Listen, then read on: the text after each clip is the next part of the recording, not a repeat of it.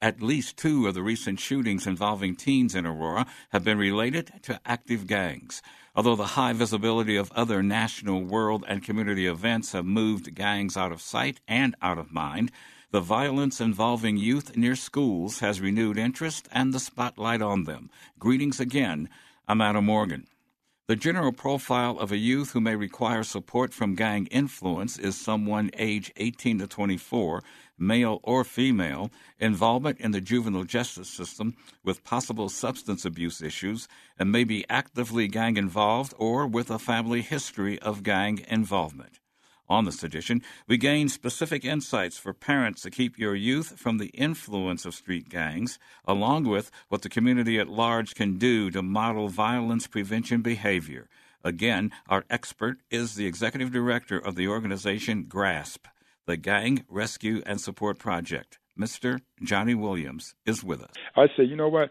We got to make you stronger. We got to make the family stronger. We got to make the youth stronger. We got to create that hope. And once we do that, those cycles will naturally be broken because these are things that we hadn't had in the past. And once we build up on those things, those cycles would naturally start to change.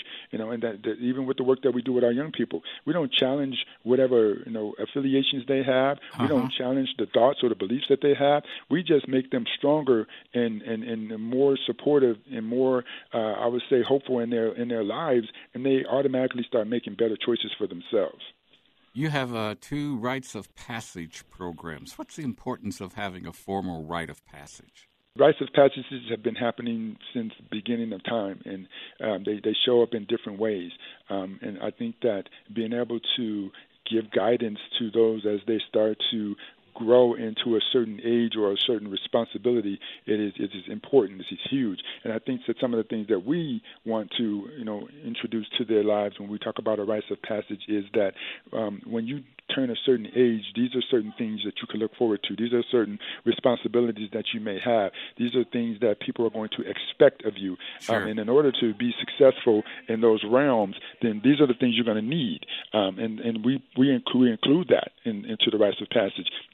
So it's not just like having a quinceañera or things like that where you're partying or you're just acknowledging that you've reached a certain age. It's more important than that. It's to a point of like it's a life about choices is one of the programs that I have. And when I talk about life is all about choices, I start talking to them about choices that they start to have or be able to make at certain ages. When you're 9 years old, you may not have the choice of what school to go to or what you could wear to school, whatever the case may be. But when you become 13 and 16 years old, you have now the choice of what you want to wear and what you want to eat and what school you want to go to. And that's a heavy responsibility because as a parent, we look into what does that choice come with. But sometimes as a youth, we choose because of what feels good. So we try to, in the rites of passage, teach them that sometimes these choices have to be looked into a little bit deeper than how they feel in the moment because it comes with a cost. It comes with a price tag, and you got to be willing to pay that price tag.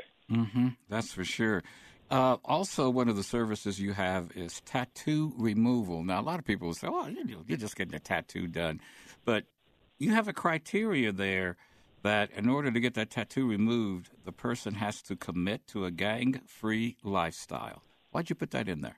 So it was not, and I don't know if it was misinterpreted, but it was not they have to commit to a gang-free lifestyle. Oh, okay. They have to commit to a transition in their life. They have to commit to there's going to be a change, and sometimes because we have recognized, because it's peer-run, and we definitely respect the fact that whatever affiliations, and you notice I have not used that word one time. Yeah. You've used it, but I keep calling it family affiliations because I know that I'm from the street, so I know that sometimes when you have an affiliation, these are friends and family members that are with you for the rest of your life.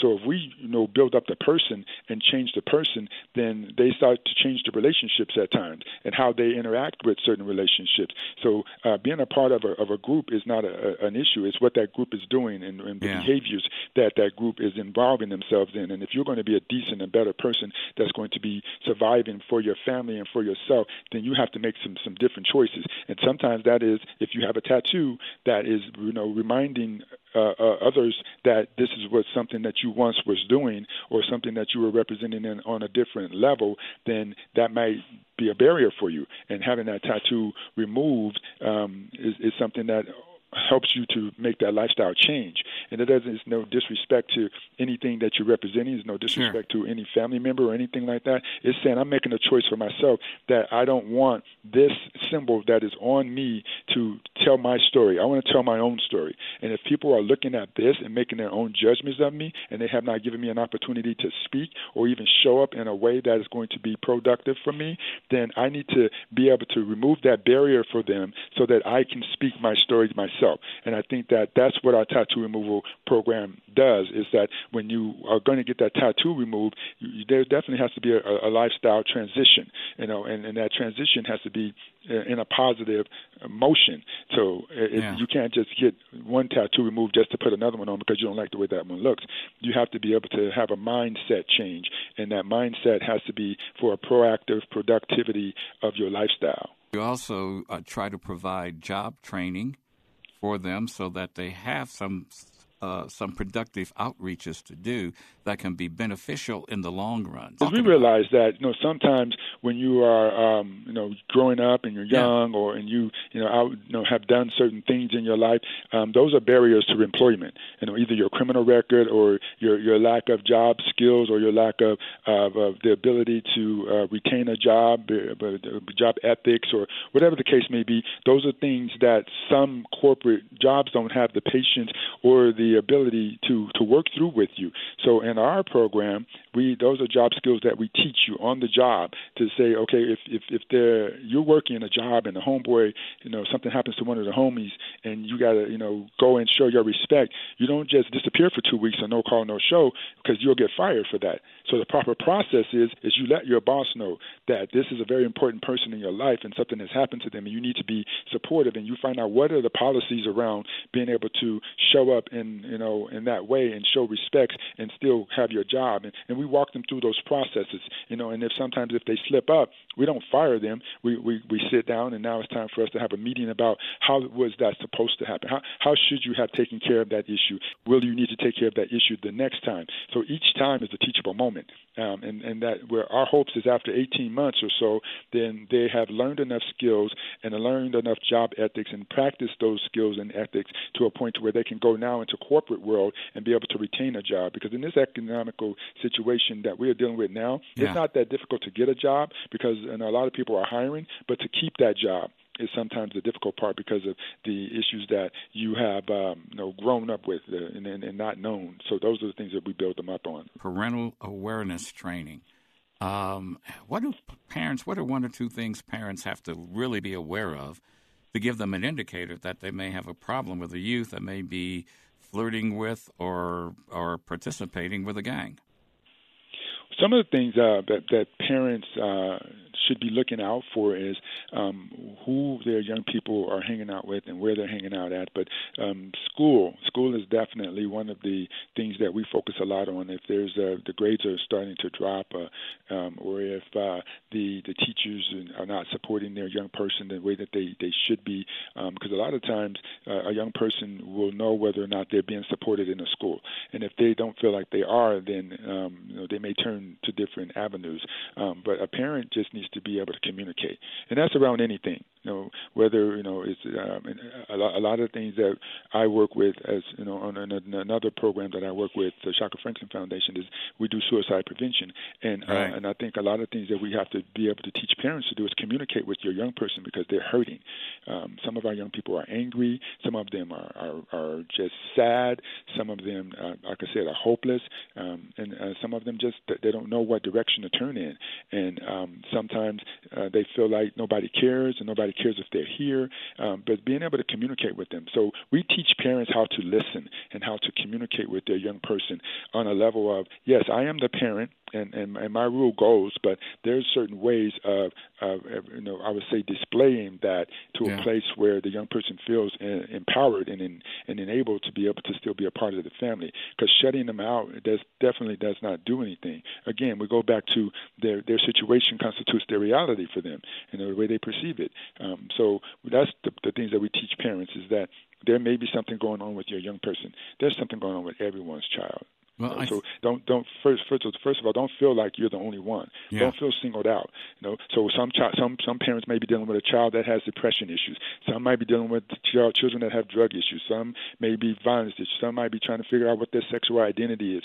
All of us have children that that have issues that they're dealing with, and we just got to be able to open our ears and our eyes to know what those are. And I have a daughter that's attending Howard University on the track of becoming a doctor. Oh, and great! And I was proud of her. And last year, she was like, "Dad, I don't know if I could do this, right? Because it's hard. That's hard work." And I just were leaning on the fact that she done so well so long that she didn't need that support. And she shared with me that she does still need that support, and I had to listen to that. So parents just have to listen and see what supports that their children need, and be able to reach out to groups like myself and like our group and other community groups that have the resources to help the parents, because sometimes the parents don't have the answers, even though they have the love. Are you still finding the same thing, because you also do work in the Latino community as well? Are you finding the issues being the same, the outreach or the approach to the challenges and issues? How many Absolutely. are the same, or how many do you have to approach differently? I mean, the issues are the same, and the only thing that we approach differently in our Latino communities is making sure that they feel empowered around documentation and around being able to stand on the rights that they do have, even if there's fear around if I say too much, then people will be looking at me, or whatever the case may be. So we provide support around documentation issues, and to make sure that the children that we're working with, the young people that we're working with, that are coming from families that may have those types of structures that they have to be careful about, that we still empower them, that they still have the rights, the same rights as we do in regards to getting an education and being supported around drug and alcohol issues, and being supported around violence issues in the community, that no one deserves to be treated a certain way just because of what their circumstances are. But other than that, the other issues are the same. I mean, even with some of the white families that we work with and that have economical similarities as some of our communities, the issues are the same. Final question I have for you: with all the developments that have been taking place with things going on in Aurora, what is the one thing the audience needs to know that they may be able to do to help either quell it or help affect change? I think the audience needs to know that groups like my group, GRASP, we are in Aurora. There's other groups that are in Aurora, Struggle of Love and Second Chance, and other groups. The city of Aurora itself has developed a group that is working with young people in reducing violence. So there are now resources out there in the Oasis where there was not resources before. So the community needs to know that there are resources that are out there that are willing to help the families and the young people that are struggling with these issues right now, but to be, I would say, understanding and to know that this is coming out of pain. I would say that this is less intentional than it is reactionary. Yeah. I would say that this is more situational. We deal with violence on different levels. We have interpersonal violence, we have psychopathological violence, and we have domestic violence. But the one that we deal with mostly is situational violence, where a situation where people are together at the right time at the wrong place, something can end up happening. And I think that if we control the environment and control the situation and depend on the resources that we have a better chance of reducing what is going on in these communities. Mr. Johnny Williams, Executive Director of GRASP, the Gang Rescue and Support Project. Many thanks to him again for offering real solutions to the challenge of youth gangs, and for his insights to parents and the community regarding what we all can do to meet that challenge of deterring youth from gangs. Should you be aware of teens or young adults seeking support to exit a gang or to resist gang recruitment, please do contact GRASP at 303-777-3117. That's 303-777-3117. 3117, or go online to Grasp Youth, one word, graspyouth.org. I'm Adam Morgan. Do keep in touch. Get vaccinated for yourself and your family's health. Mask up and keep your distance when going out. And we do appreciate you for sharing a few moments of your weekend with us.